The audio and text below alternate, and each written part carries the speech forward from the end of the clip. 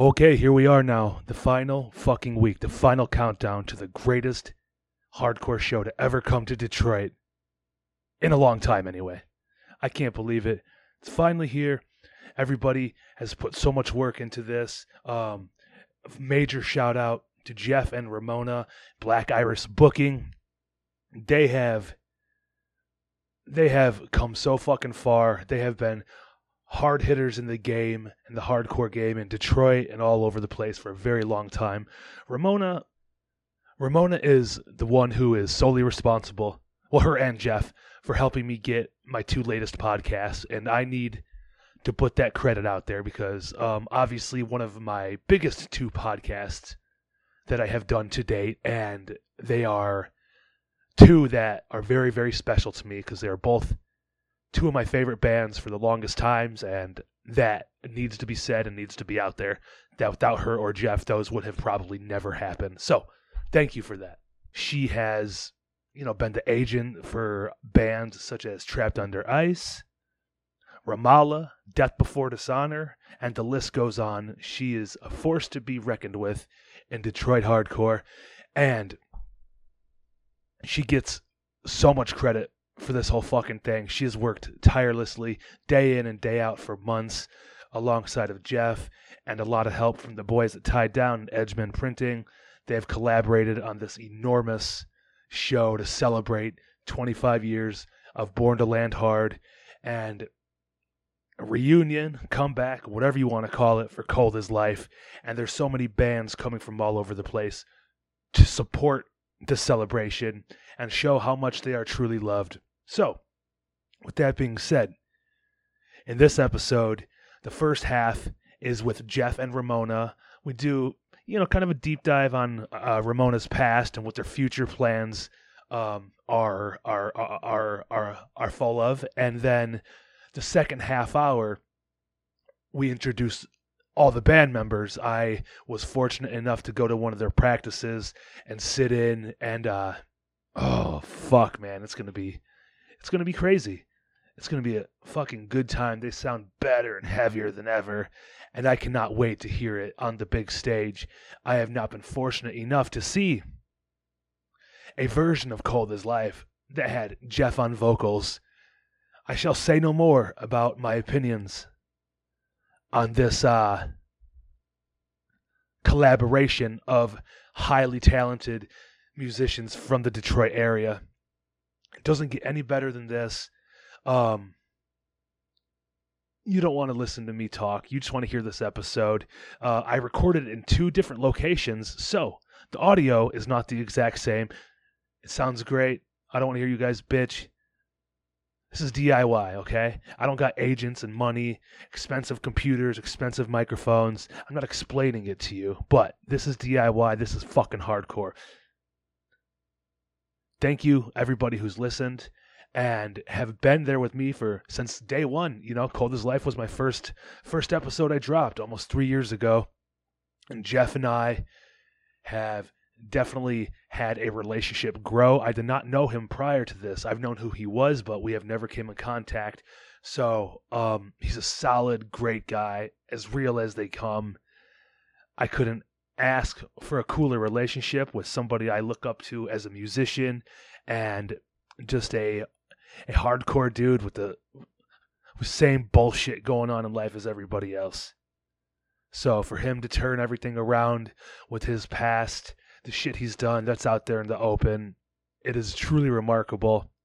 We all have our demons. We all struggle. We all make shitty decisions sometimes.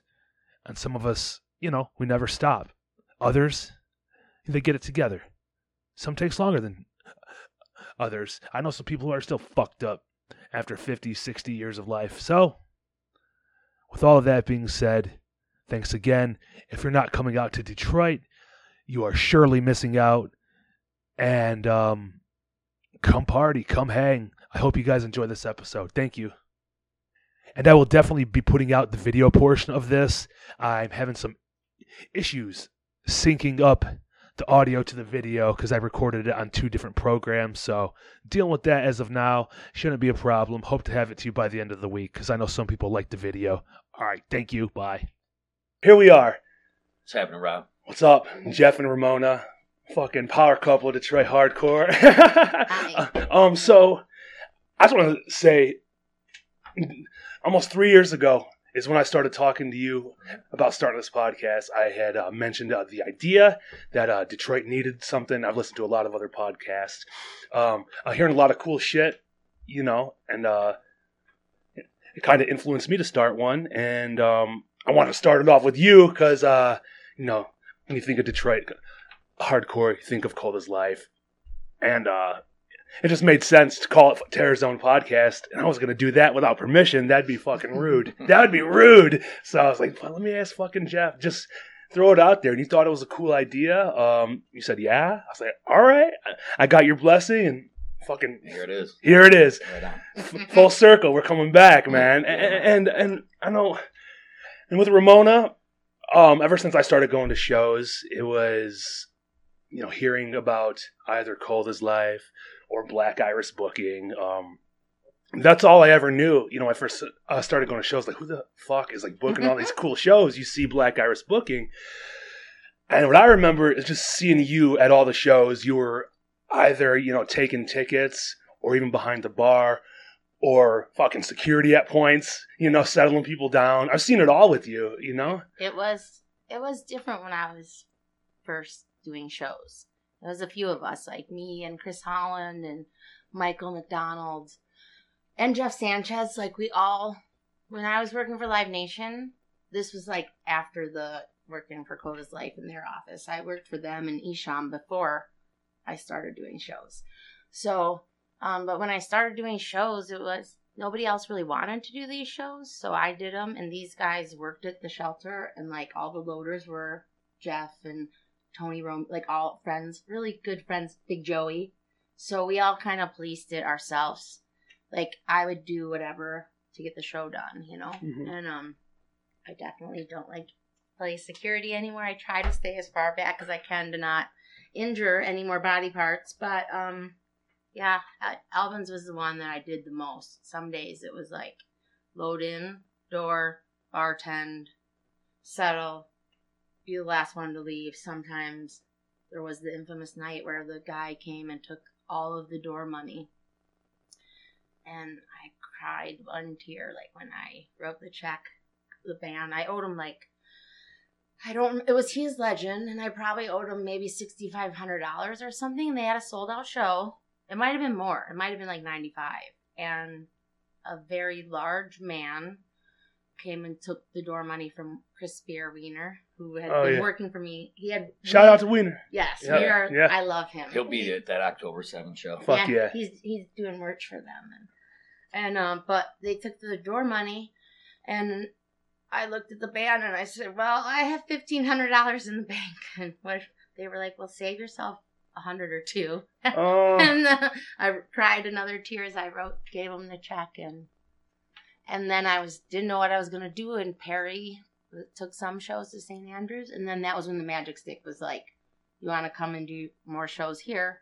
So I got really lucky and got to keep doing them. I was going to, I went out to my uncle's in Whitmore Lake and was like, I'm done doing shows. And I need a break. But next week we were back to it. Is that when you became the full-time talent buyer at the Stick?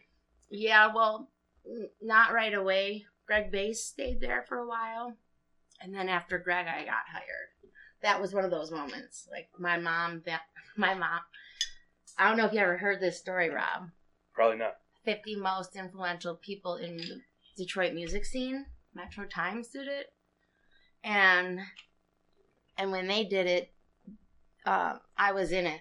But it was alphabetical order. My mom thought, she's like, you are above Bob Seger. Or like right under him. And I was like, Mom, did you look at all of them? They're all in alphabetical order. But thank you. But that was the biggest, like nobody had ever put me in something like that. But when I was booking for that place full time, I got that and a few other stories. But that was a big one.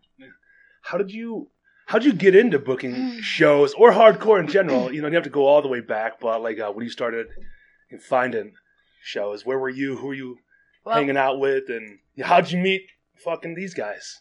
Well, I always tell people, really, the hardcore bands are what make a new room.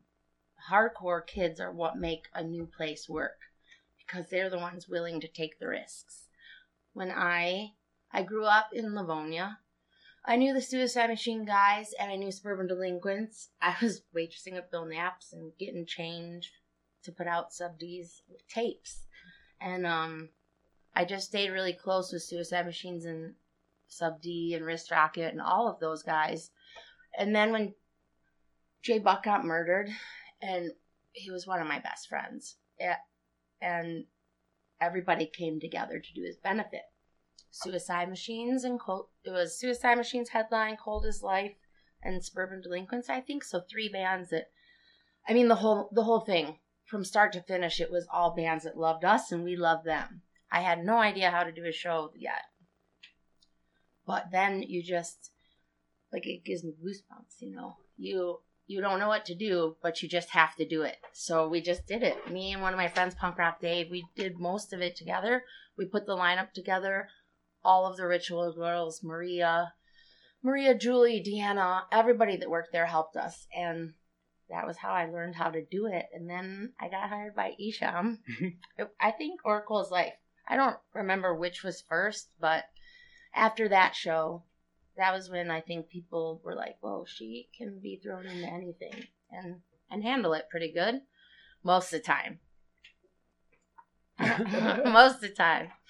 But yeah. So, and I love doing all parts of it. I love doing the shows. The hardcore, what I meant by, like, the hardcore is who makes a new room, or, like, when I was doing the shelter in St. Andrews with Live Nation, they didn't really give me credit, or, like, I didn't get to pick what I wanted to do. So they didn't want to do as many shows as I wanted. So I asked, would you be okay with me doing shows at Elvin's? And they were. And, like, Matt Pike and Nick Storch and a few of the other agents really helped me. Like, I did a Lucero show there. I don't know if you've ever heard them. I've heard the band, but I've heard of them, but I don't know who they are. They're great. Yeah? Oh, yeah. I love that he loves them because they are amazing. But, you know, a hit story about them is that they had the most bloodshed at their show than any hardcore show at Elvin's ever. Damn. I mean, like, mopping says a lot, then. Fuck. These BMX and kids, it's not even like, they're not like that kind of band either. Like, it's I didn't think it was. Country. It is. But the kids, they smashed bottles on the stage, and then they smashed their arms on it, and it was like, wow. Holy shit, you guys Hardcore. love this band. And I've loved them ever since. I love everything they put out. Almost, they thought I was going to have Jackson on stage. I had him the very next day. I was so big and pregnant at that one. Oh, my God. Yeah. Fucking Elvin's.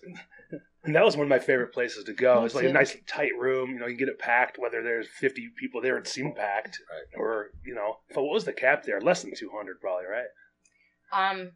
Or what? You can do whatever you want. I don't know what the legal limit was there. But that says a lot. Do you know? Went past it. Do you know the... a lot. The show, what was it?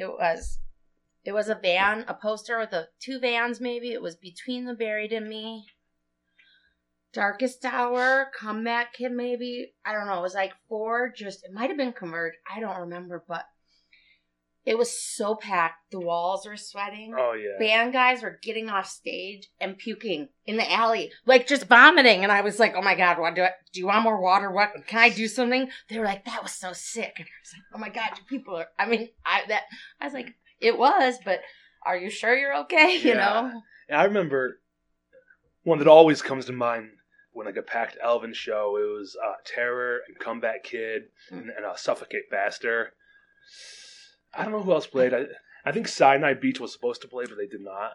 And it was just like, they said the walls were sweating and just fucking people on top of people. Just the perfect hardcore show, you know, when overpacked, 105 degrees. I know it sucks, but at the end of the night, you're just like...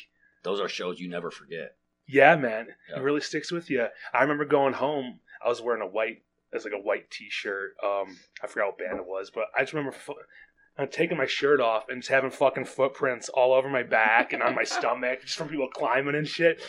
And I wish I would have kept that shirt, because that's like, you know, a lot of people be like, what the fuck? And it's just good times. We did so off topic real quick, but we did a house party one time at Bird's house. Mm-hmm. All out war, blood for blood, cold as life. Oh my gosh. In a house, and the windows got tore out of the house. The only reason I'm bringing this up because you mentioned the footprints. Mm-hmm. There was footprints all over the ceiling, but the walls were shaking and sweating, and it was a great time. Man, I've seen pictures of that show, and I was like, motherfucker, like, only if I was there, man. Blood for blood in a living room. Right. What the fuck? It was ridiculous. Yeah. Suffocate Bastards are another one of those bands that has been around since the beginning, and I think that they're going to be working with us in the future for our Black Christmas. Oh shit, that's something a little revelation there. That'll fucking bring the heat. They've always been fun sets. They played so many shows at Elvin's with us, and I feel like they were on a few. Chris told me the other day. Chris and I will just message randomly, and he'll be like, "Ramona, I was on that tour." And I was like, "Oh, I booked it." You know what I mean? Like, we forget. Like, it's just funny. Or I mean, even him and I. I mean, I had a first U.S. tour I ever booked alone was Ramallah and Death Before Dishonor, and Mike Gayton and Brian Harris literally had to talk to me, I think, from the time we woke up till the time we went to bed, because I did not want to get anything that wasn't enough. I wanted him to make enough money for his family. Mm-hmm. And that was a really big deal because, I'd watched him, cut trees all day, come and load shows to take care of his kids and his family. So I wanted to make sure, when you get a door deal for a band like that, I'm like, I'd call the guys, they'd try to help, and we would all work it, and it was the best. It was the most fun learning how to book a tour with those guys behind supporting me so much, Hell yeah. So since we're there right now, Ramona has built this beautiful monster, Black Iris, right? Like you said, all the good shows. She's got decades of history. She's built relationships, right? She's not like a regular talent buyer. She cares about this community and this culture, and she has gone to bat for bands that probably didn't even deserve it because she cares about this community and culture.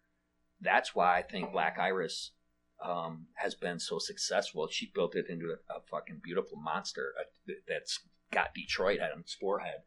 And everybody that comes to Detroit knows Ramona, knows myself, and we're doing it together now. But I think the reason why she has been so successful and adored by fucking all walks of life in the music industry is because she cares. She literally cares. Probably too much. A little bit too much. Yep. But there's so many people that fuck you. There goes the effort. You're fine. But I mean, the venues are out for themselves. Most agents are. There's a lot of awesome agents and managers. It's more so like the venues, other promoters. Like, I don't want to throw around more money. If a band wants to play with you, I want them to play with you. If a band wants to play with me, I want them to play with me wherever they want to play. If a band wants to play with all of us, I'm all about doing it together. If we can do it together in a way where we all work together well and respect each other and just get on the same page, you know what I mean? And I think that's the part, is I'm a good middleman with the venues. It's learn it. It's a good thing. You got a good relationship with the band and the venues. Like, you're golden. Like, you can for sure make everybody happy. At the same time, you're still getting what you deserve because of the effort you put in, and because you might give me a little less than what I. That's diplomacy at its finest too. Yes. Though, because if you're for a band, naturally you're not with the venue. You know what I mean? Yeah. Because it's conflicting right there. The venue wants most of the money. The band wants to be taken care of too, and you can't play that without being a diplomat. I think that's sometimes what happened, or I think that's part of the reason that Suicide Machines and I had a harder time with Black Christmas before, because it hasn't always been it is more dealing with the venue, where now with AEG involved, we get to deal with another promoter and the venue, and everyone works together a little better, and everybody gets a little piece of the pie to make them happy. So I'm hoping. And that's what's going on October 7th, too. We teamed up. It's Black Iris. It's Edgemen. Curtis Dalton from the Crofoot and Jimmy Lawson from the Edgemen. And we've been collaborating and all working hard. And so I like that. Yeah, I do, too. It's blooming into quite a monster of a show. I mean, like, Tied Down Alone was fucking awesome. But, yes, it was so good. Just with like, you guys are just like giants in the Detroit music scene. So it's cool to see you guys all come together. After, I don't know, you've had a relationship with Curtis for a very long time. You've known him fucking forever. I didn't even realize we knew each other that long until he told me that I yelled at him. That's so funny. I did yell I yelled a little more when I was booking tours, because that's when you have to deal with the person that didn't get all the money through the door. Mm-hmm. And I had to tell them why they need to give Trapped Under Ice all their money. So I would have to yell a little. And that was the only time that I ever had to get a little lippy. But it worked out. They made all their money, and it was their first full U.S. tour, I think. And now they're headlining. I mean, literally, that was like a moment. Felt like my little kids. Like, now that I have children, it's different. They're your little babies at one point, Trapped Under Ice. That's crazy. Like, everybody looks at the band, but it's like, who pushed that band? There's people behind it, for Mm-hmm. sure. Who There's a pushed whole it? support network. Yeah. And it's just, but it starts with other tour bookers and, obviously the fans, people who like the shit, but like to get them in every city or whatever along the way, like the routing and the venue and like what scene is fucking big. That's the logistics are complicated. There's a lot of logistics. I don't even want to think about it. There's a lot of that. bands that live in 4 different corners of the country now, Mm-hmm. and to logistically pull all that shit together, it can get pretty intricate. That was what was kind of cool about bands like Trapped Under Ice or like 4 Year Strong Love playing the Stick With Us. Things would like come up, and all of a sudden we would have one less band, and Trapped Under Ice would just jump on the show, And it's funny because when the Michigan show flyers or something, when I look at some of them, I'm like, oh my God, that was my show. How long ago? I don't even remember it, But when I booked like a Lost for Words, that's Maddie, that's In the World, Death Before Dishonor, like we all help they still all help us out. You know what I mean? Sure. So that is the part that it's lifelong friendships that have meant so much, That's the important part, I think, is that it's not business. It's all about business, for sure. Everybody needs to make money, right? Everybody needs to pay bills. But it's more about the relationships that have been forged over the years than the business aspect of things. That's, again, why I think that Black Iris is so adored. That was how Black Christmas started. I was pregnant, living at my dad's house, and all these bands started calling me. I think it was like right before my birthday, which is October 21st. And so around Halloween time, they were all calling, will you do my Christmas show? Will you do my Christmas show? Will you do my Christmas show? I was like, guys, I have planned on if I make it to 1, I'm going to be lucky. Yeah. And I was like, all of us we're all that age, And so I just said, how about I do all of you at the Magic Stick in the Majestic and pay you what you get for your own headline show. And let's have one show where all of our friends are together. And it was really, there is one of our friends, Jeff, from Scholars and Telegraph, sang list, and he always used to give me so much credit for what I did, but it was not me. That's the difference.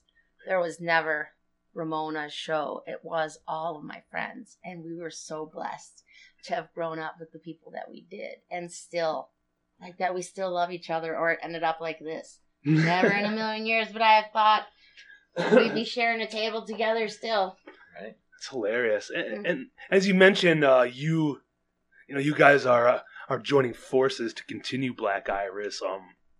What can you delve into any future ideas or plans or adventures you plan on? Because a lot of the bands you did after a while, so it wasn't necessarily in like the hardcore. Sometimes as the crazy shit happens. The Magic Stick, you're booking everything. The Wonder Years were one of the biggest bands, and once everybody got so big, they all went to bigger agencies. Sure, she's done John Legend. She's not just like hardcore punk rock. She's done all kinds of stuff that would blow people's minds. Wow. I tell them about the shelter when there was like 5 people for a John Legend show. Wow. And I just opened up the door and sat and did the door. Or I was working the door while watching the show, like to pay him at the end of the night. And I opened the door just to watch it because it was like nobody in there and this guy playing. It was just amazing.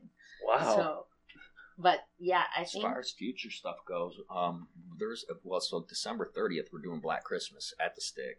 And Majestic. Yeah, the Majestic and the Garden Bowl.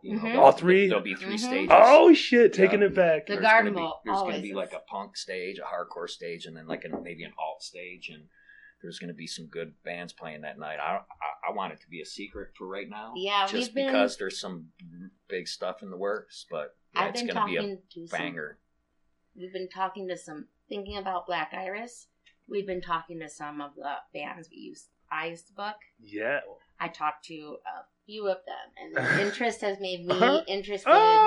And we've been talking about, I've been thinking about, like, it would be nice. I'd like to book a band or 2 or 3 or 4, but I would like to do it what we like and, like, something we can do together and build it the same way we did Black Christmas, you know? Yeah. COVID kind of put a break.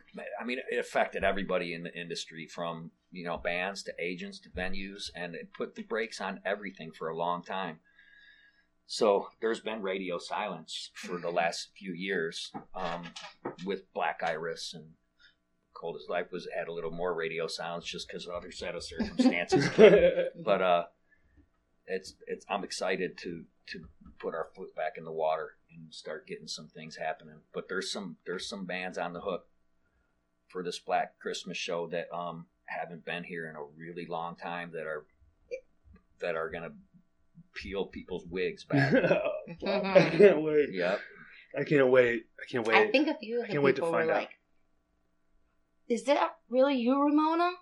And I'm like, "Yes, I want to book you on a show again." But I used to book them full time, There we go. So. There we go. Yeah, I can see it. I mean, I can just imagine from what it used to be to what you kind of went into, being the booking agent you are. There's so many other things for you to come back into hardcore and punk,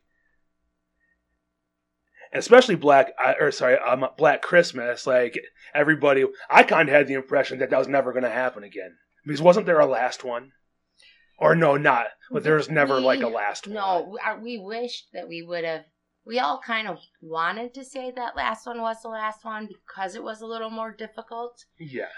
I think it was but it wasn't that hard. It just was the first year that AEG was involved. Oh, okay. And then COVID hit. Yeah. Like right away. Yes. Yeah. And I mean, I had a sold out Every Time I Die show the day of COVID. I was like, Dave Daniel, he always would open the doors for anything. I mean, he never listened to the rules. Mm-hmm. We always went way over capacity for everything, and there were no rules followed, it felt like. But not that day. He was like, "We're shutting down." I was like, "Oh." And I think I had 2 shows. Between the Buried and Me was sold out too, and those were my only shows. But then COVID happened, and I was kind of like, I think it's time to regroup and focus on just what we love.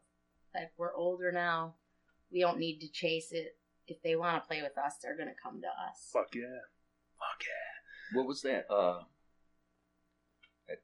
Barbecue. Oh, yeah. We've been talking about that, too. The Blackout Barbecue one year. The year that Against the Grain played. I think it was like Against the Grain, Goddamn Gallows, Coffin Cats.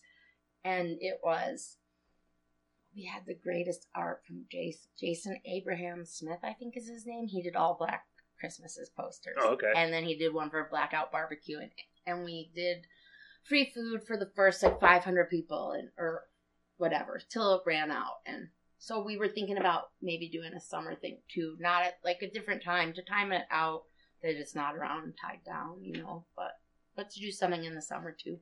That'd be fun. Mm-hmm. Be fun. Would it be like an outdoor event, like somewhere? Well, when I did it the first time was the Stick. So you did it at the Stick and then they grilled. I don't know if they still have a grill up there or food up there anymore, but then they grilled out on the patio and that's where we did it. Nice. But I would like to do one outside with we've been talking to Coffin Cats. I haven't brought it up to them in ages.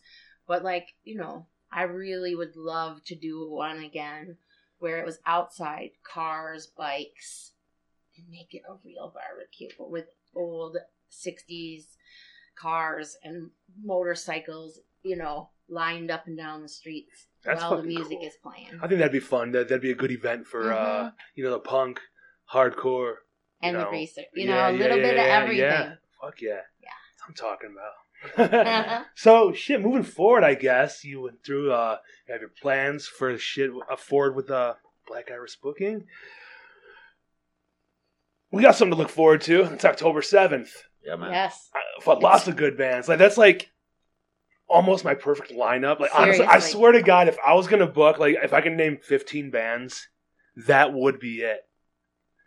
Minus Blood for Blood and Ramallah, because I know that's pretty much impossible. I wish. So I got a hold of Rob, and he's not in a place where he wants to do music anymore, but we tried to get him. Yeah, hey, that's totally respectable, too. It sucks. Fuck you, Rob, but okay. You're ruining it for everybody. Selfish, but we want the best for him. Yeah, of course. Shit man. I would like to hear it, too. That one time, I think Alvin's was the only time I ever heard it. So when we practice every now and then, me and Jesse will bust out in some Ramallah songs. Kind of just look at each other we had a good time doing it. Yeah, that was, I loved when they played it, Alvin. Yeah, that was one, I've only seen them at Alvin's. That, me too. It was Bloody Knuckle Combat's first show was there, remember? Oh, yeah. Rick and Jam were in that band. Yeah. I still see Jam every now and then. Yeah, he still comes around, man. He's doing good. He's guy. Fucking healthy and, just doing business. But, what are some of your favorite events that you put on, hardcore-wise? Do you have any shows besides a Black Iris? Or it's Black Christmas? Is there anything that stands out that you're really, really proud of? The show at Alvin's that was Between the Buried and Me headlined. That it was so sweaty, the walls were perspiring. The Addicts at Alvin's gives me goosebumps. Well, I mean, J Buck's show is always going to be number one, but I always think I know that he is watching. I didn't even know what this kind of music was when I met him. He was younger than me, and he would take me to the Garden Bowl. I would be like, ew, I hate this punk rock crap. I wore Gerbeau jeans and had bangs out to here, and I listened to 95.5 and was like, ugh, this crap sucks. And then Eric Z started doing shows, and, when he was doing them, to see Rancid and Bouncing Souls in a coffee house, that was when I was like, oh my God, I like this. I loved it, then I wanted to do it. But as the hardcore stuff, as I got older, it was awesome to watch bands like Hot Water Music and Avail, like Tim Barry and Chuck, to get to watch those guys. They did something, gosh, I can't even remember now what it was called. But I think it was Tim, Chuck, and Dan Adriano from Alkaline. It was all three of them acoustic, and it was packed. And that was something that I will never, Revival Tour. Yeah. I did both of them, and to watch the people that had played such awesome punk rock and hardcore music do something else that you loved was really awesome, especially in the time of my life, getting older and liking some of that stuff more. It was awesome. I'm trying to think of what else was my favorites. I don't know, it's probably different than my favorites. No, fuck, man. I was really lucky, too. I'm very grateful for what we did for all of our friends. I did a benefit show for, I think, every person that I ever was close to that got sick. My whole family. Livonia was such a weird city. They all were Franklin kids, but my parents ended up knowing so many of the kids, their parents, that we all knew each other. So, when our friend Megan had brain cancer, we did a benefit show for her. And Suburban Delinquents, Telegraph played that one. And then when Emery passed away, I did one for Emery. I don't think there had been a time that I didn't help out or do a benefit for someone when they, when we needed it. And it was not me, it was all of us. Yeah, it's cool. We all pulled together and helped each other, and it felt good to help people with the expenses of what they had ahead of them. Jeff, do you remember how you guys all got involved, you and Ramona. Firstly, because she used to do shit for Cold as Life back in the day, right? Yeah. Do you remember how you guys got together and how she became part of the crew? You taking care of shit for you guys? Well, we've known each other for a long time. Always respected, always loved each other. I think the first time that we worked together, band and booking, was the J Buck benefit show. Mm-hmm. A friend of ours got kicked to death in Atlanta. What year was that? 2000. 2000? Isn't that crazy? Yeah. It's been I 20. thought it was earlier than that. No. Well, it's on my arm. Okay. What does it say? It's 2000, right? Those 2 zeros? Yeah. That's how I remember when I think I forget. But that's when we started working together. She kind of started getting her feet wet and it shows after that initial show. Cold as Life was growing. We were always a DIY band, and it got to the point where we needed help from somebody that knew what they were doing. And the first person we called was Ramona. And she helped us take Cold as Life to places that we couldn't on our own, because we were a bunch of just cavemen, Cro-Mag, whatever. And she was the business and the brains, and so she helped us a lot, and that's how it started with us anyway. It was weird because guys still to this day say, "Don't you remember when you used to instant message me at Close Life's office?" And I was like, "No." Like Liz, well, I don't call him that. Mike McDonald, he likes to be called now. But he's like, it was just funny. They all were like, I always messaged to try to get merch, Mm-hmm. and I had no idea who anyone was. I just was trying to keep up on merch orders, and I tried then to get them in front of different people, which was really hard. It was hard. Like different crowds? Yeah.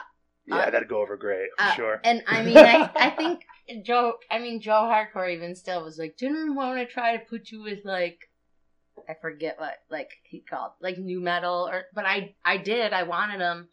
I thought, holy crap, these guys they got so big on their own. I wanted other people to see them. New metal, some of that stuff didn't work so well.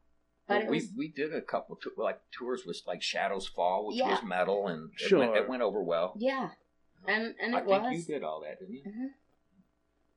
And it was hard to get it started, and everybody was a little hesitant at first because it was kind of, they were so DIY, and I was. You can't trust them. You can't fucking trust nobody. I assume that's not part of it. You can't trust people. It's hard. Well, they didn't really have a choice. I wasn't used to that side of it either. But yeah. That's fucking funny. Yeah, so that's how we started, and then she was married, I was married, but there was always this this mutual love and respect that we had for each other. I ended up going away. I got divorced. She ended up getting a divorce, and when my daughter died, I reached out to Ramona because she's digitally savvy, and I wanted to get the music off of my daughter's iPhone to put a playlist together for her funeral service. And that's when her and I really connected in a way that we hadn't before, for one, but really got serious and started really loving each other. Hey. Awesome. Yeah. Cute little love story. Yeah. I don't think I've ever heard cute little love story and you in the same sentence. Or me. Like, delete that. Or There's nothing cute about it. Rob, you say a fucking word. Nobody's listening, I promise. No. And then, I mean, Stephen, going forward, talking about like you getting out and like COVID kind of ending, you started doing the podcast and shit. And everybody's like, oh, for Jeff, for Cold as Life, everyone's fucking freaking out. Kind of surfaced back up. Did you?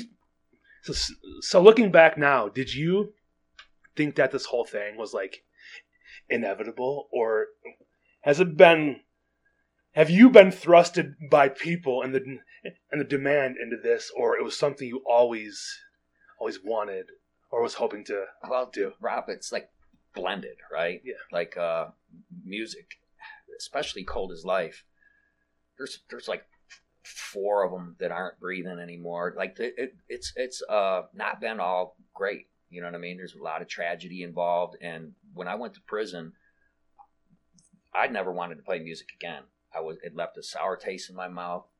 There was a lot of heartbreak associated with Cold as Life, and I didn't want anything to do with it.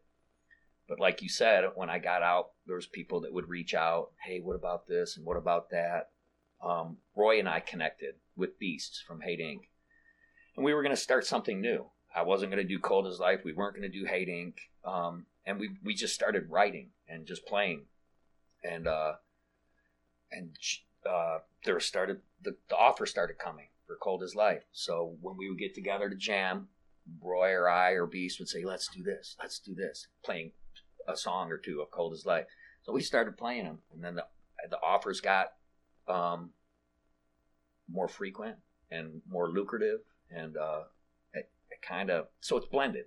You know, it was kind of inevitable on one hand, but I didn't want to do it on the other hand, and but I think that the love I have for music and all the years invested in it and the people that wanted to see it, I decided to finally do it.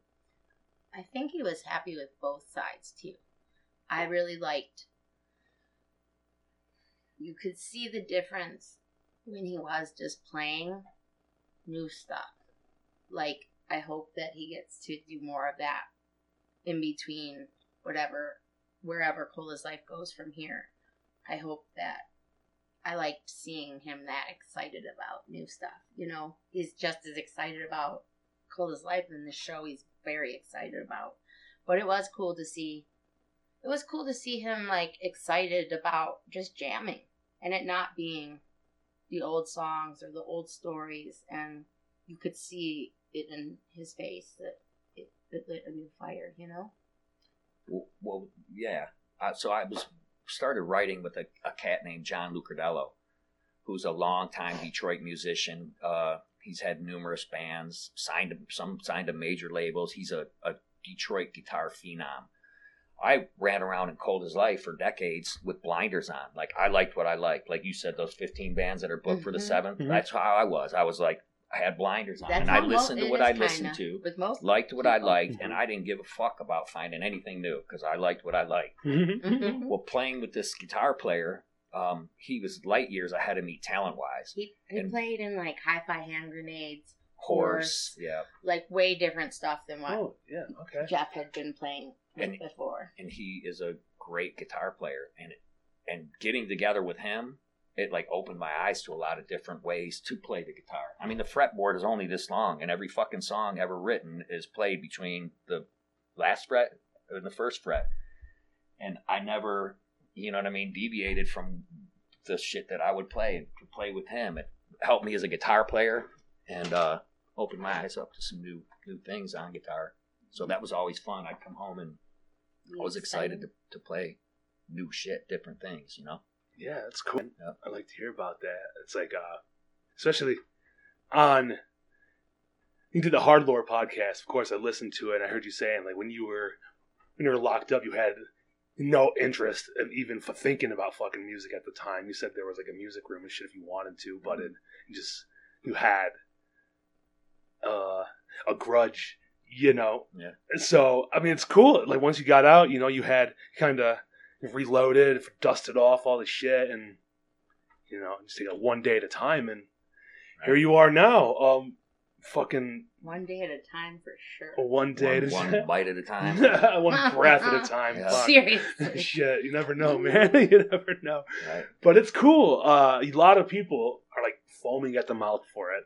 You know, you know that. Like, people are going fucking nuts about it. It brings me to fucking tears that Cold as Life is still relevant. It's insane. I told Colin, though, it's like, well, I don't understand it. I'd never seen a band be gone for that long. Like, at first, I mean, I was trying to talk to labels or managers before they got with Dom, and thank God they got with Dom. It was the right fit for that band. Definitely seems like it is. It is. He is Dom and them work. I am amazed by how much Dom has handled and how much he's done. I mean, when he told me he was released, or when they were gonna do the first merch run, I definitely underestimated it. You know, I didn't know people would care that much still. I mean, I knew there would be tons of us that did, but you know, people's lives change, and it was just awesome to watch how many, even just the young kids that, it was almost like they were like a folklore band that like, I've been waiting 20 years to see Cold as Life, and now they have a chance, and I'm like, where did all these kids hear about them in the first place, you know? So podcasts. Seriously. During COVID. Seriously. Social media, yeah. So Dom is kind of one of them unsung heroes with this Cold as Life stuff because, I made that deal for the vinyl with Dom. And like I said, Roy, myself, and the Beast were doing new things. And we had no plans on doing Cold as Life. We did this deal with the vinyl. And then like I said, those offers really started coming in, and the frequency and how much merch you're. I mean, well, we got another one dropping at the end of the month. We remixed and remastered a Declination record. Taylor Young at Audio Siege in California remastered it, and it sounds really good. And it's coming out the 22nd. Yeah, 22nd. With another merch drop. So Dom has been one of the best business decisions made with Cold as Life, and shout out to Dom. Seriously. Yeah, he's a great guy, and it's a relationship. Even if this ended tomorrow, it's a relationship I'll keep for the rest of my life. Yeah, he's definitely he's a friend, not just a partner or cool, man. And you're obviously happy with the choice you made, because there's a lot of people who will just do as little as possible for maximum profit and output. And that is not like Dom. It's the same as me. Like, I kind of feel like I guess because they're birds of a feather right here, her and Dom, because they care. And they build relationships, not business deals. And I think Jeff's really good at, I think, figuring that out right away. Who's in it for the long haul, or who's just in it to fluff his whatever, you know? Like, there's a lot of people like that, you know, that are just, they somehow were attached to the name or your name in general, and it's like, oh, you were relevant, but like, so now you're coming back around because of this is happening, right? And you see people like that, but it is what it is, you know. You just gotta fucking say, yeah, good to see you. Well, and so like Ramona mentioned earlier, people get older, people mature, people responsibilities lists grow, and it's not as easy to get to a show for somebody my age, somebody our age, as it would be to a 20 or a 30-something year old. You know? Or like one with a boot. Yeah, we both had surgeries on our feet and ankles, and it's been, her dad just had triple bypass. My stepdaughter, her daughter just had tonsils and adenoids removed. So it was an interesting August. What's that? It was an interesting August, to say the least. To say the least. The summer was crazy. But yeah, people... my point is people mature and people grow and their responsibilities grow, and it's hard for them to get to show. So, but there's a nostalgia attached to certain bands that when they do come around, if they do come around, they want to come. So they might not make every show, but the shows that they come to, their heart's in it for the right reason. And that's something I've learned from this one. I never had a lot of competition when I was young doing this. And every guy that wanted to do it with me, like Chris Holland or Mike or Jeff Sanchez or Chris Spear. We all found a way to work together, so it was different then. Now, with everyone competing, there are so many venues, because so many people were hit hard during COVID. Stuff had to, they had to worry about themselves. They couldn't worry about every promoter out there. But I feel like I'm the one that has a harder time letting go of some of the things that have aggravated me along the way. But he he puts me in check and reminds me that it's just not worth it. The good stuff is so much better, you know? It is. There's a lot to look forward to. No point in looking behind anymore. You know, There's just so much more that is in the future that is more positive than a couple headaches 10, 20 years ago. There's things that are out of our control that should not weigh on our shoulders or create an argument or stress. There's just things that we don't have any control over. And then there's things that we do. You work hard for the things that you have control over, and you fucking let go of the shit that you don't. And at the end of the day, holy shit, we're all going to be so happy in that room with the lineup that is playing on the 7th. You know what I mean? Like, to have that many close friends, that gives me goosebumps. You know, it is. Every one of those bands are personal friends that we've had for decades, friendships. Yes. You know, even the Madball, we did their set. We talked about that. Me and Taylor talked about that, but we did their Set It Off record release. Right? That's so great. What, 94, 96, something like that. Something like that. Yeah, I don't know. But now they're coming. It's like full circle things are happening, and I love it. You know, I love that. Her and I have been people that can maintain relationships for decades, for life, really, because we're not down to fuck nobody, and they're not down. You know what I mean? Like calls to like, and these are brothers.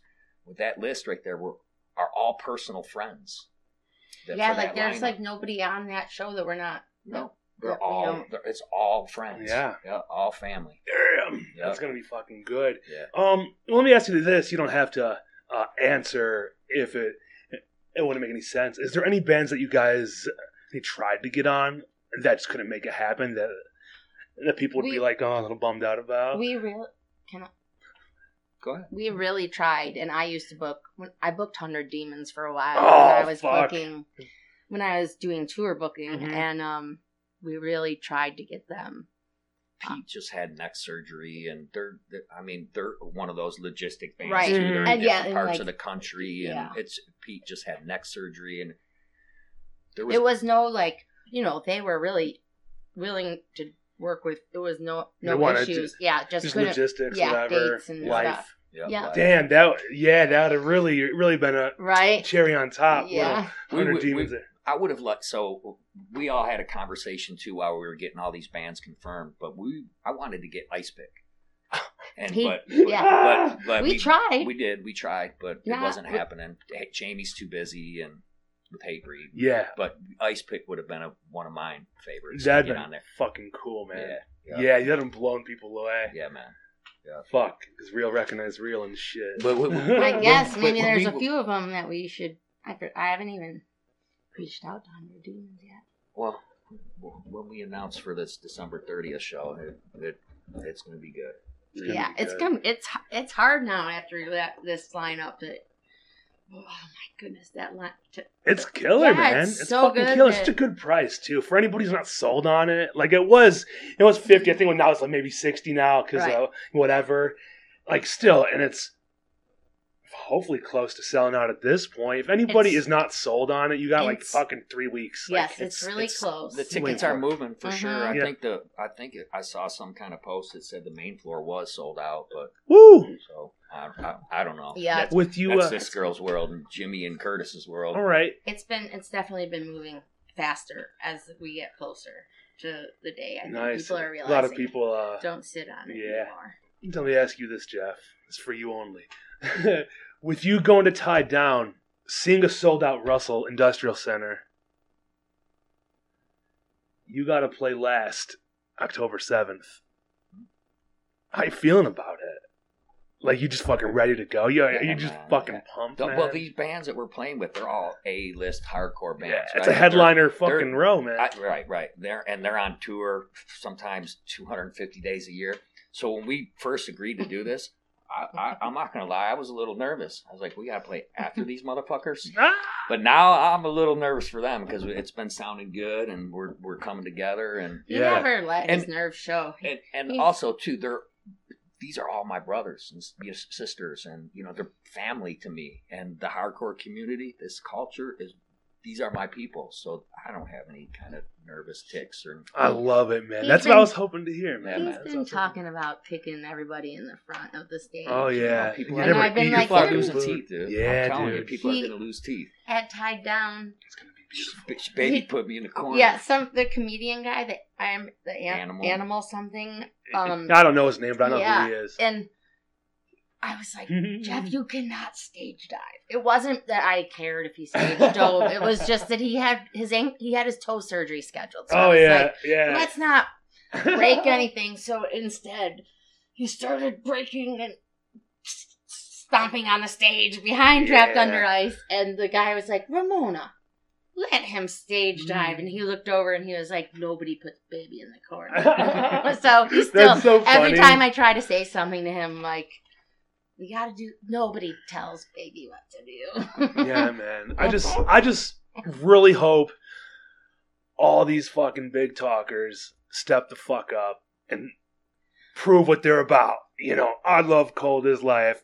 They're the hardest band. But are you fucking hard enough to mosh for Cold as Life? I hope and show how tough you really are. Because look, if there's any one person in Detroit hardcore that's standing on the stage that's under 50 years old, is a fucking poser if they're not moshing. Hey, I won't be able to mosh. I like that. Let's call all these guys Call out. them out. If you're not fucking punching people or fucking swinging a sack full of fucking rocks or something, you ain't shit. And you never liked Cold as Life. Fuck you. Right.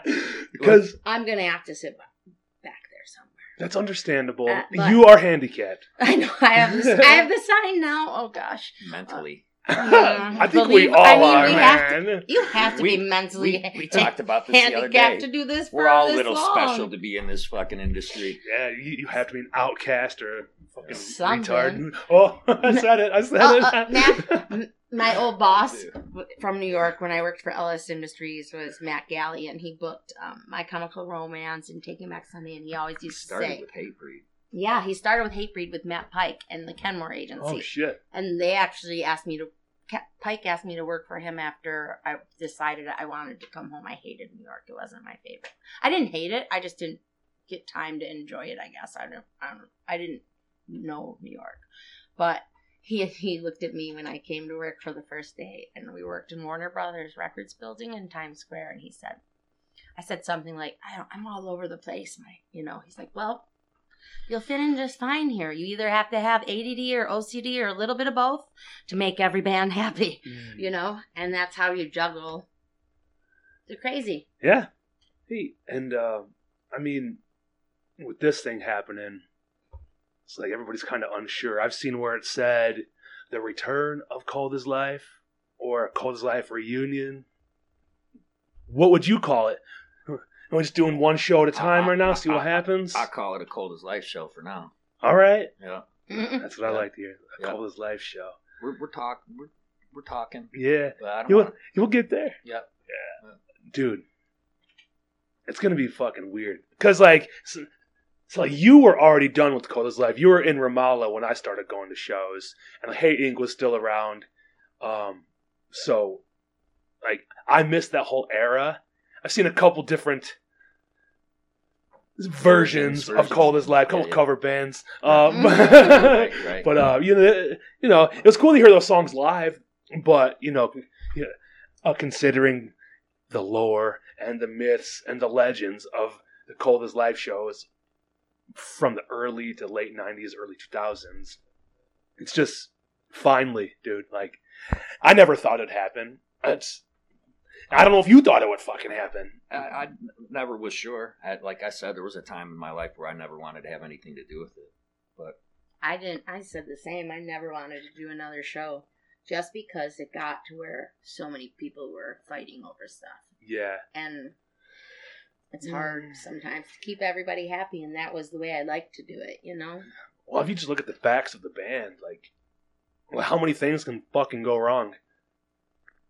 A lot going on for a lot of years. It's like Murphy's Law. What can go wrong will go wrong. It's like shit. But hey, I love Jimmy. I would like to get her on. Oh, that'd be so good. They're playing. I think the day after the show. Yeah. Oh yes, yeah, the Smalls. day before or something. Do you know what I thought? I thought of this like a month ago. I thought it'd be cool, but I didn't even bring it up. It wouldn't have made sense. I thought it'd been cool to do like a pre-show the day before. That's what I thought about that when I saw the Smalls thing. These are the bands that I thought would have been cool. I only have two that would have made sense to me. Is a Scarhead and Murphy's Law or Crown of Thorns. That would have been cool to have that like a smaller venue. Bulldoze. Yeah. Oh my God. Yeah. Fuck it. Mm-hmm. Throw them on. Yeah. But just. Yeah. What? Enough. Okay. Just still, we're trying to keep our cards. Well, we have a lot of close. Chest Sure. For now. We're still working on so much offers and all that. The logistics. Hey, of it. you will save that for another time. It'll come out when appropriate. But because there's two parts to this thing. We covered fucking Ramona's side. And finally, I've been trying to do this with you since I started. Like, you've always been. I'm sorry. Life happens. There's so many people that I'm super close to that still haven't, or that we're working on, and it's just, I've been doing almost 3 years, and I just broke 50 episodes. So some people do like one a week, 2 a week, and I'm like hopefully one a month, Mhm. So Who do you got coming up? who do I got coming up? Yeah, man. Hopefully I have a couple people locked in leading up to this Cold as Life thing. It's and they might even come out before this. Who knows? So we'll just talk about it. Who gives a fuck? You guys got me hooked up with Freddie Madball, which is a fucking, it's like, seriously, Cold as Life and Madball are like fucking neck and neck for me, as in like all-time favorite bands. So thanks, buddy. yeah, of course, man. That's such another friend one though too. Like everything we did with Freddie has been nothing but a loyal to his loyal to me, loyal to these guys. I knew Freddie when Freddie was a teenager. That's so crazy. Yeah. We sang Fred Gnostic really Funk nice. that one tour. Right. Yeah. Fuck, AF man. is another one of those bands. It's Yeah. always been very loyal and really just good guys. Mhm. Yeah, that was another one I was surprised that wasn't on it. I assumed that'd probably be a possibility, to either have on or the pre-show. I thought that'd be fucking cool, but live logistics. Mhm. Maybe it's not good enough anymore. No, not playing. Oh. No, I was talking shit, Yeah, man. yeah. No, but who wouldn't jump on it without something better to do? So what the fuck do you got better? Okay, you have a tour in Europe or something. Yeah. Okay, well, Right. that's probably better, Right. but not much. But then also Aaron from fucking Death Threat, and we having him on. We have a date planned. I am so excited to see 24th. them too. 24th, right? Yeah. Cool. I'm happy that you guys finally worked that out. Finally, yeah, because we had a date like back in March. We were supposed to do one for Death Threat's 25-year anniversary. We were gonna just hang out or do a podcast, and then I was supposed to I was gonna bring my shit to Connecticut, and then that just kind of felt he's so fucking busy that weekend, so. Oh yeah, he said he opened He's got up a pizzeria. Yep. And he had a big show out there, didn't he? Yeah, 2 nights they played. Oh yeah. Yeah. The old and new. Yep. Yeah. The first night was with 100 Demons and some other Dead Wrong, another CTHC band, and then the next night was with somebody who's on the show, the fucking Mind Force. So they're tight. They are. Mind Force is really good, Yeah. and they're gonna fucking dude rock that place. Oh yeah. It's all just heavy hitter headliners on this show, and then some really cool fucking local bands. Yes, sir. And some that haven't got the love that they fucking deserve, and they're finally going to be in a Mhm. position to where they're exposed to a little more than what they've been. Well, I hope that they get the doors open and people in early enough to catch the earlier local bands, We're because gonna try to work. on because that. that'd be a Talk to shame to them. have these guys on a stage with 1,000+ people outside trying to get in and not even be able to get in time to see them. Right. Yeah. Yeah, and they kind of had it tied down. They kind of had figured out the second day of, it's all trial and error, I suppose. Yeah.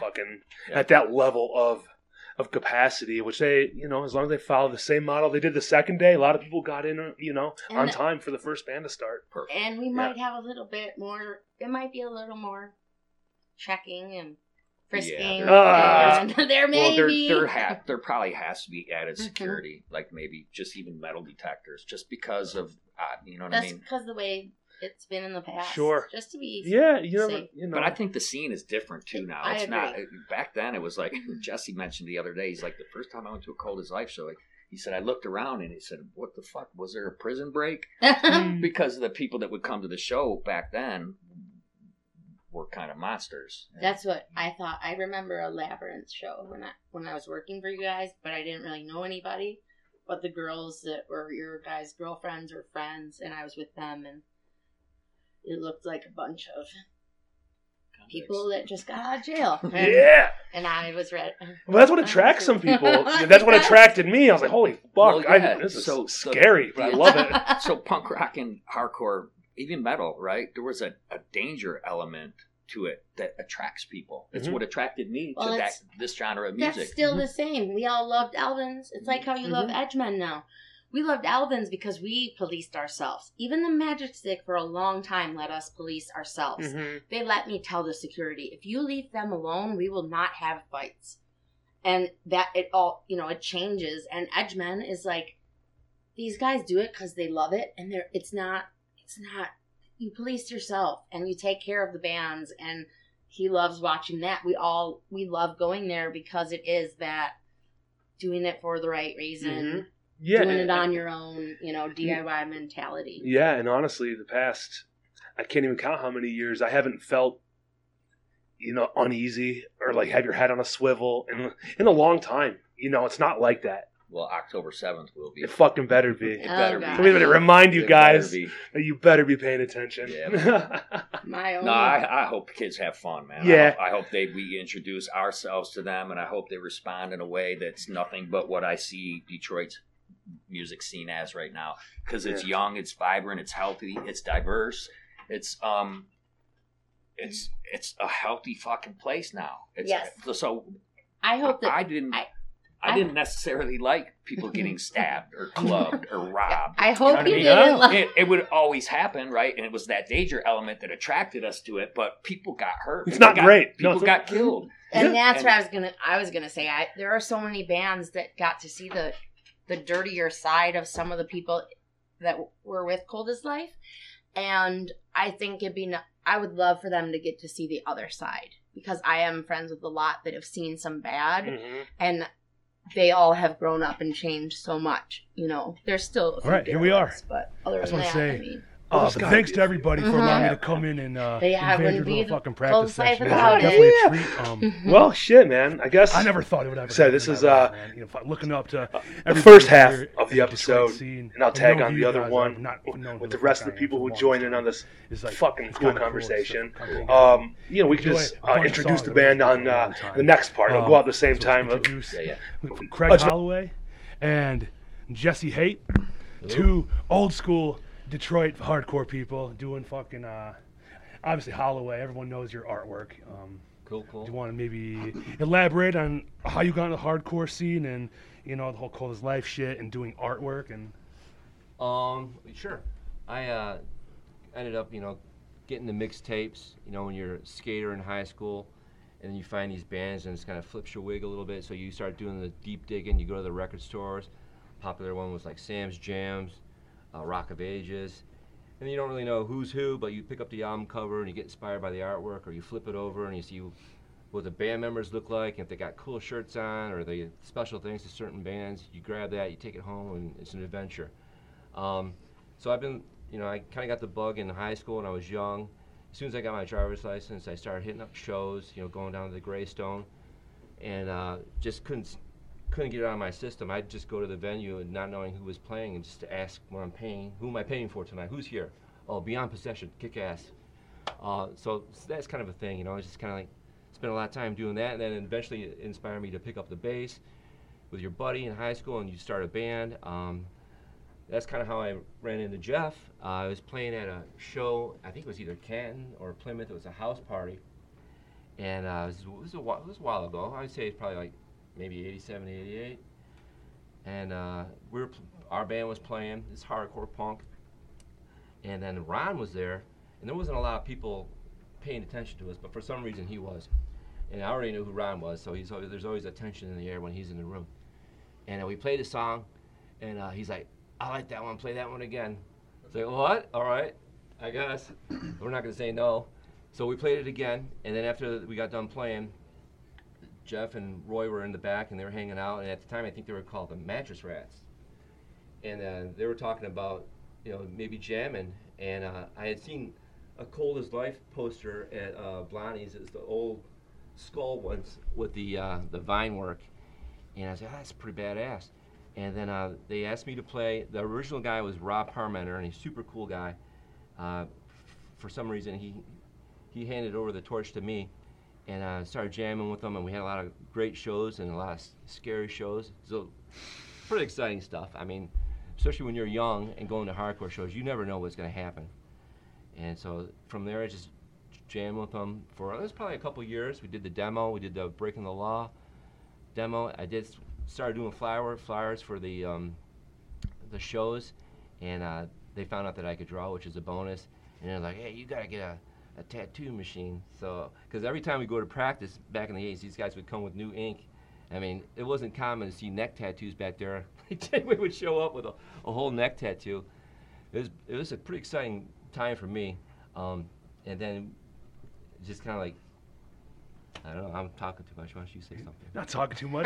There's a lot to your story, man. I'm a drawer. I'm not good with the words. You can edit that shit. Yeah.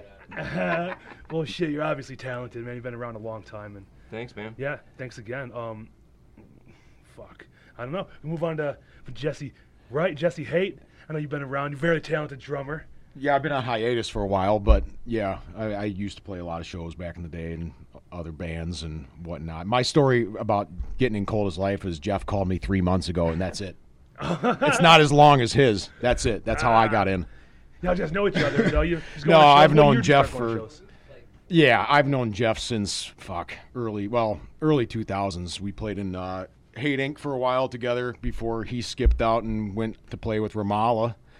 And then he stole me away from Hate Inc., and I went and played in that band for 2 years before that came crumbling to an end. And, you know, other than that, that was about the end of it for me for a while for playing live. I mean, I haven't really played a show since about 2011, 2012, something like that. So it's been over 10 years since I played live. Fuck, have you been in any other bands besides Hate Inc.? Yeah, I do some death metal projects on the side too, and I played in a punk band for a while, which we did do 2 shows called Super Good at Party with Big Joey Robertson and a few other guys. But yeah, totally. He but that was nothing. That was just more or less for fun. You know what I mean? But that was literally the last show I played. It was like 2012 with that band, and yeah, just been recording on the side and stuff since. But yeah, I haven't played live since then, so it'll be it's gonna be interesting. Yeah, it's gonna be funny. Looking forward to playing in front of a giant I don't know how I'm gonna crowd, feel. Like, dude. yeah, it's it's not like we're playing at the Token Lounge in front of 50 people. To start out here, it's a big deal, and yeah, it's gonna be fun though. Yeah. I'm ready. A lot of heavy hitters would be there that night. Yeah, man, a lot of your guys' old friends for the longest time, and just them coming around in the early 90s, mid 90s, late 90s, especially fucking Madball, shit like that. It's gotta be pretty weird, like, to come full circle again and be part of something so huge and, special, man. Everyone's looking forward to it. Which is ironic because the band that I was in at the time that Ron told us to play this song again was called Full Circle. Damn, well, there you go. It just makes sense. I don't know, anything else? Craig, do you still do illustrations and stuff like that? I kind of got lucky. My wife, Rose, I remember I had moved to Texas. I moved from Detroit to California, lived in California for 10 years, then moved to Texas because California was getting crazy. Everybody knows why, but it was the driving back and forth was just insane for me and my job. And she went to the University of Texas, so she had family there, so we were like, okay, let's go. And we're just sitting in our brand new house, which is pretty exciting for us at the time, and she's like, hey, why don't you start a MySpace page? And I'm like, MySpace? What am I going to do that for? She goes, oh, you can like find bands and stuff like that. I go, really? I go, okay. And she's like trying to test me. I'm like, I'm not into it. She's like, okay, well, give me a couple of band names and let's see if there's some bands. I go, okay, Leeway, Crumbsuckers, bam, there they are. Like, okay, maybe I'll start a MySpace page. And then I started getting contact for artwork, which is cool. I did a couple flyers for Beast and Hate Inc. And he asked me, he goes, hey, can you do a flyer for our CB show? And I'm like, sure. Who's going to pass these flyers out? He's like, yeah, put on the internet, asshole. Like, oh, okay.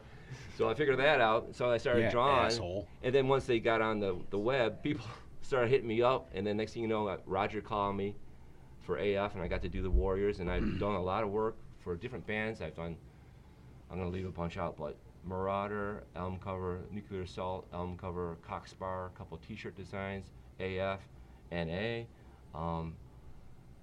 just a lot. I'm really grateful for that too. So I really love to do it. Doesn't pay out that great, but doesn't matter. Yeah. Felix? Oh, when I was living in Texas, I got in a band with Felix Griffin, DRI fame, great guy. The band was excellent, I thought. We went to Europe and we toured, and it was like a thrash band. And then we had our problems as far as, motivation, some of the members, and it kind of slowed down and came to a screeching halt, like a lot of bands do, unfortunately. And I continued to jam with a guitar player, we called him Slaytoven, but unfortunately he's no longer with us, and that kind of took some of the interest in music out of my sails for a little while, until Jeff reached out and asked me to participate in this fantastic show, and I'm super grateful for that. Some might say it's a midlife crisis.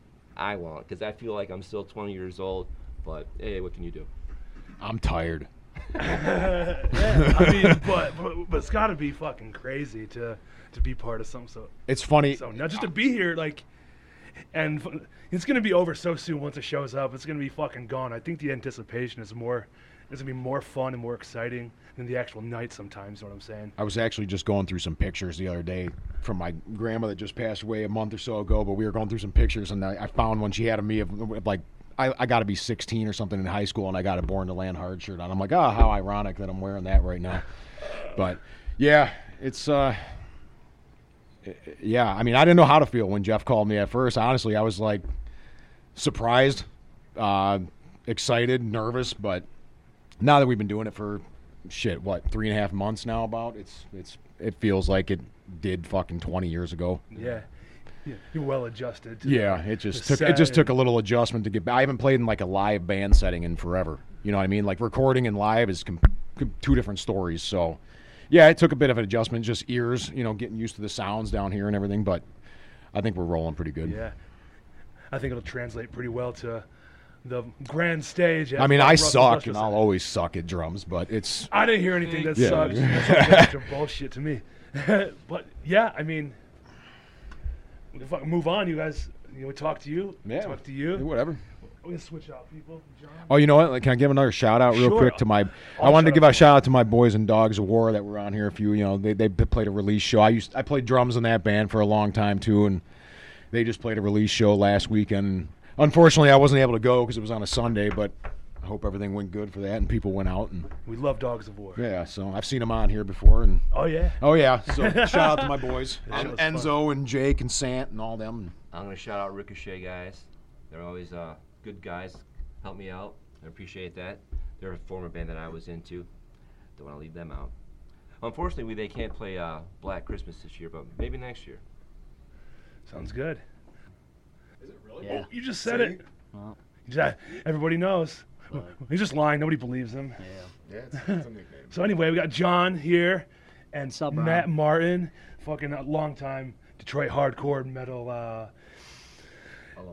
Good to be back in the People, terror yeah. zone. Yeah. Except it's not the speakeasy in your house. No, it's not. With the picture of Reba. Oh, yeah, that's what you remember. Reba Yeah, McEntire. I was staring at it for like 10 minutes. Out of all the cool shit. Right.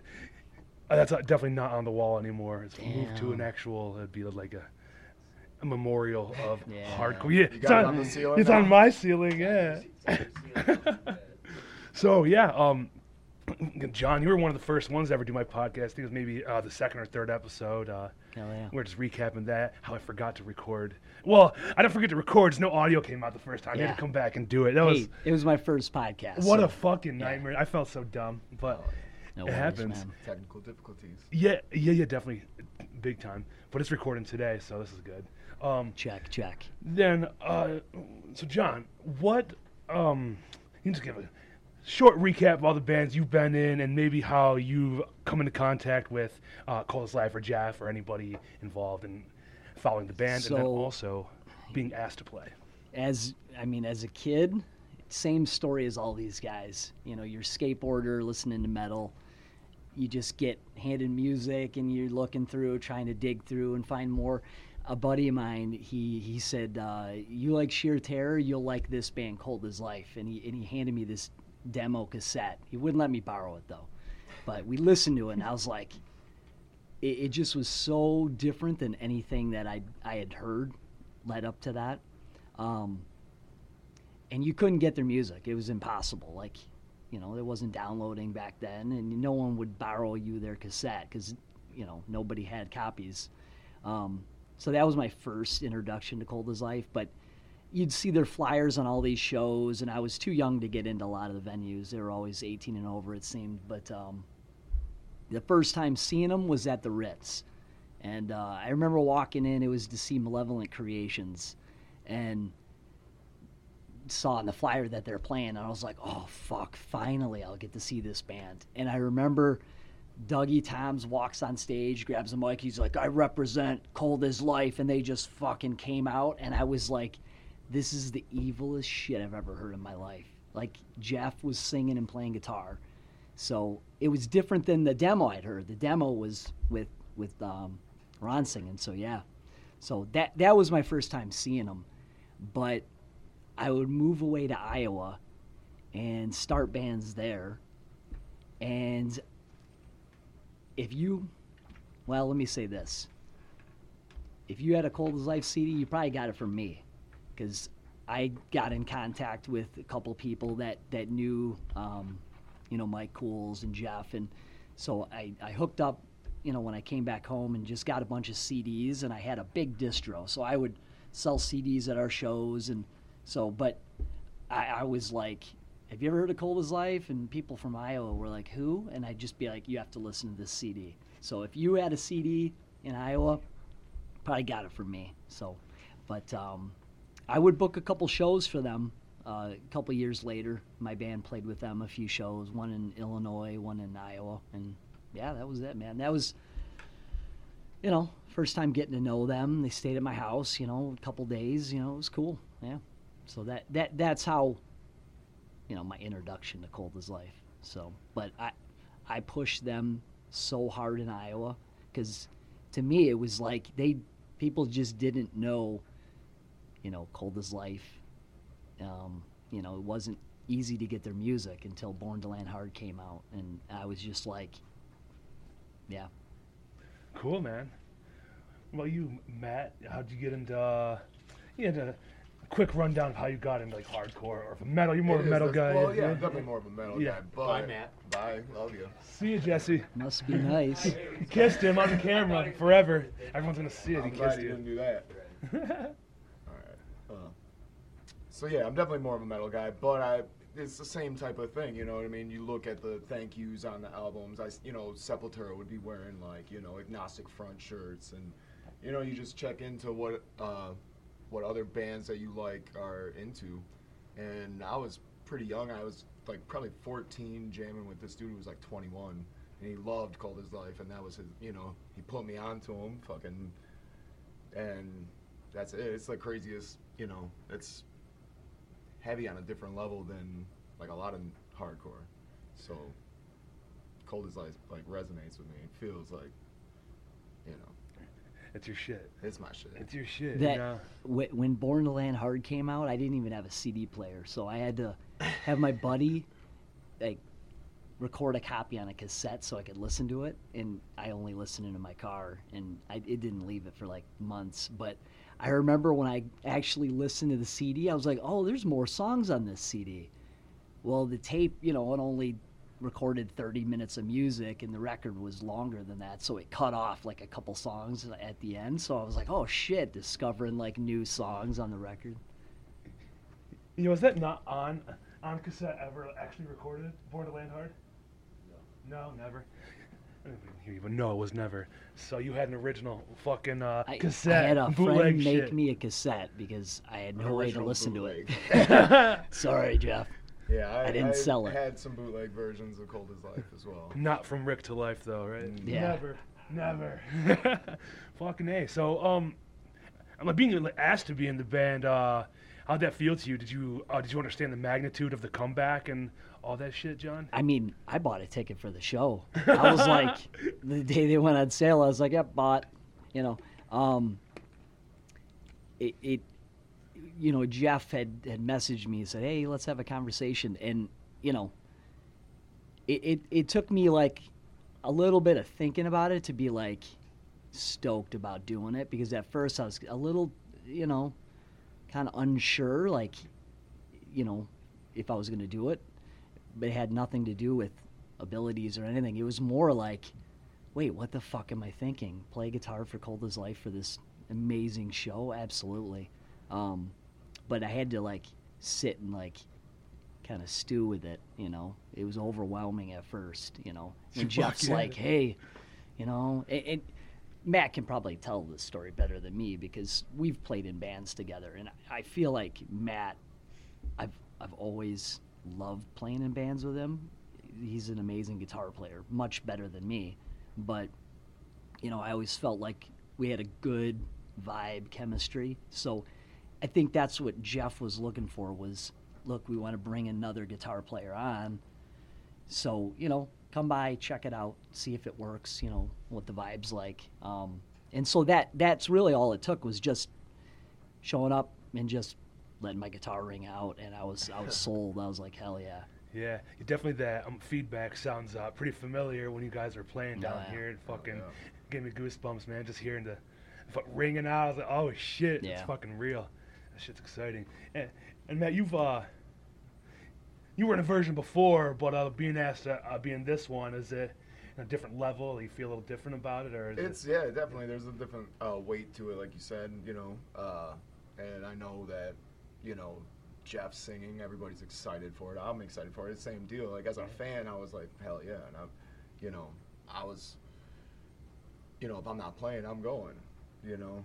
But I got, you know, the call from Craig. Craig hit me up and said, hey, man, you know, let's get together, have some drinks, you know. And then I kind of had a feeling. I had a feeling about it anyways, like, you know. And I was pleasantly surprised that I was right. Me and Craig had some drinks, and he asked me to come jam, and same deal, come in, jam, me and Jeff and Jesse, and we all just locked in right away. It was fun, you know what I mean, looking at each other, getting the feedback, and just like, it's nasty, you know what I mean. Hell as soon as you know, link that in, it's just like. And you got to think too, like, Jeff's older than us, you know, and not significantly older, but you know, we looked up to him. I did growing up. I mean, nobody had a voice like Jeff. So to me, it was like, you know, you're getting asked to play with a band that, to me, in my top 10 bands of all time, not just hardcore metal. I mean, right. Top 10 records of all time is Born to Land Hard. Mm-hmm. So to play, you know, with Jeff singing it's amazing. Matt, you know, was in another version of Cold as Life. I was fortunate to play bass for a couple shows to fill in for Craig, and it was cool, man, playing those songs. You know, the music. I mean, it's just a different level when, you know, Jeff's singing. It's just that, you know, that's what I grew up with. So definitely looking forward to it all, man. Oh yeah. Yeah, I mean, we covered a lot in a short time, which is fine with me. We got your little bios in there, a little history about everybody. That's kind of what I was looking for, kind of introduce everybody as a band together, and this will go on a second part of one I recorded previously with Jeff and Ramona. So I feel like I'm probably, you know, boring, but not boring, man. It's cool. I mean, you are fucking part of history with this comeback, man. That's a big deal. And the one thing too, I don't know if anybody's mentioned it. Not only is Jeff singing, he's playing guitar too. So there is a wall of guitars. This is going to be heavy, loud. I mean, there's layers, and that was the point of bringing me in, because Matt and Jeff can easily do the band without me. They just wanted to bring in another element, just another layer to kind of thicken it up. Thicken it up when it's, you know, hanging back, adding extra layers of feedback, making sure we're getting the eerie vibe. That you know, when you have it on record, you can layer stuff and make it, you know, you can have 3-4 different feedbacks going and give you the, you know, harmonics and different things that tickle your ear. But live, it's 2 guitar players, one's playing the riff. There's one single tone, and that's cool. You can pull it off, but you add an extra one in there, and now it's evil, you know. Fucking magical. So instead of just kicking people in the mosh pit, we had to kick people playing guitar. That's right. So, yeah.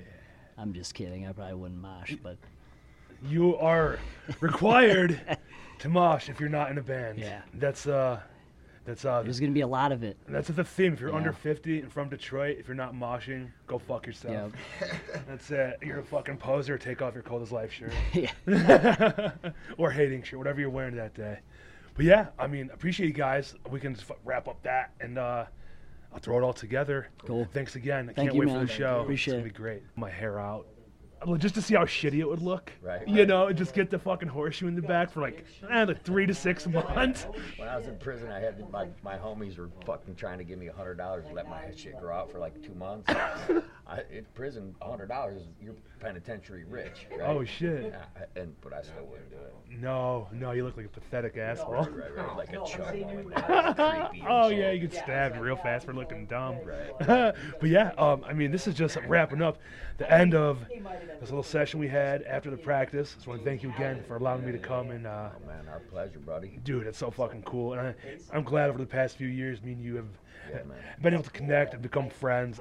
I never fucking thought, because I never seen Cold as Life. You're my homie, dude. You're my homie too, Yeah, and I've seen you in Hate Inc. and Ramala, but still not understanding, your role in Detroit hardcore for the longest time, and I didn't understand the impact that you and Cold as Life has had up until, I don't know, man, for less than 10 years ago. Like, I was always into the band, but I never really went deep. And then, like, once you go deep, like, you realize there's so much fucking history and chaos and just like insane shit that a lot of people wouldn't believe. Right. And it's hardcore. That's the only way to fucking describe it, man. Well, it is. Every one of these songs were written from an experience that one of us had. Ron and I wrote all the lyrics, so these are we wrote about the things that we lived and experienced and knew and hoped for and died for and fought for and lived for. Yeah, man.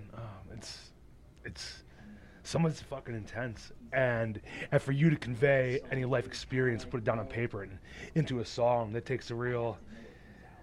I don't say creative, because you're obviously creative, but you got to have a fucking mind to be able to capture those memories and put it into such like a twisted, fucking demented words. Well, I think anybody is capable of it, right? The hardest part is to start, with anything, a workout, the hardest place is the start. Mm-hmm. But if you start putting pen to paper, you'd be surprised at what's in there. You know what I mean? Yeah. You write about. Johnny Cash would write about a fucking maple leaf or a poplar leaf, and he'd write a whole song about a tree. You know what I mean? You don't have to be some kind of gifted genius to write lyrics in a song. You just write what's real, what comes to your heart, and there's billions of people in this world that's going to resonate with your people. Like calls to like, deep calls to deep. You know what I mean? Mm-hmm. And that's all it was. It wasn't no kind of fucking genius on my end. It was just writing about experiences, about what we saw, what we hoped for. Yeah, but also what you endured and experienced. Yeah, that too. Being young, it's intense, and a lot of people, can relate to it, and other people, I guess can imagine how fucked up it can really be, and it's I don't know, man. I don't have any words for how cool this is going to be when you guys come back and play a show. We'll go from there, see if anything else happens after that. It's going to be an experience for a lot of people. A lot of young people have, including myself, have no idea, the fucking live sound this is going to Well, I hope it's as good as the hype. You know what I mean? Dude. We've been working hard, and I think the team matters no matter what you're doing. And these guys are all pros. They're all A gamers. They're coming prepared. They're going to be out there like fucking wolves. Yeah, they're all players, man. Dedicated, high level fucking musicians, and handpicked by the guy himself, man. It's what the fuck. It doesn't get much better. I couldn't It's weird. Like if you looked at any other lineup, if Detroit hardcore, Detroit musicians, it's like it only makes sense for all these people to be a part of it. And I'm sure everybody's thrilled. They're excited. Some people may not be, but who gives a fuck? Right. It's just. Well, when we started getting offers for shows, it was after we started pushing this vinyl with A389, and I wanted nothing to do with it unless it was going to be OG guys, right? Just for the authenticity, and you know what I mean. I wanted it to be Roy, Craig, but I mean most of the guitar players are dead and gone, and so it was hard finding like an OG lineup because there's 4 of them that are fucking in the ground, but. Moving forward, I reached out to Craig because Craig was part of that OG crew. Matt has been longtime Detroit musician. He's played with Cold as Life before when I was gone. John Music's a longtime Detroit musician and Iowa guy. And fucking Jesse, you know what I mean? They're A gamers. I'm happy with the team. I'm excited. I just hope it's as good as the hype, and we're gonna bring our A game. So I hope the hardcore fans bring theirs. Like I said, if you ain't moshing and you're under 50, go fuck yourself. That's it, man. Thank God I'm over 50. That's it. Anything, any closing words, anything you'd like to say, any shout-outs, anything at all, Jeff? Come out, come hang out, celebrate. Come hang out with us. It's going to be fun. Drink beers, fucking party, get crazy. Right. But watch out for each other, too. Watch out for each other. You can get crazy. Pick the person up if they're, able to stand up. That's it. Wrap it up. Thanks, Rob.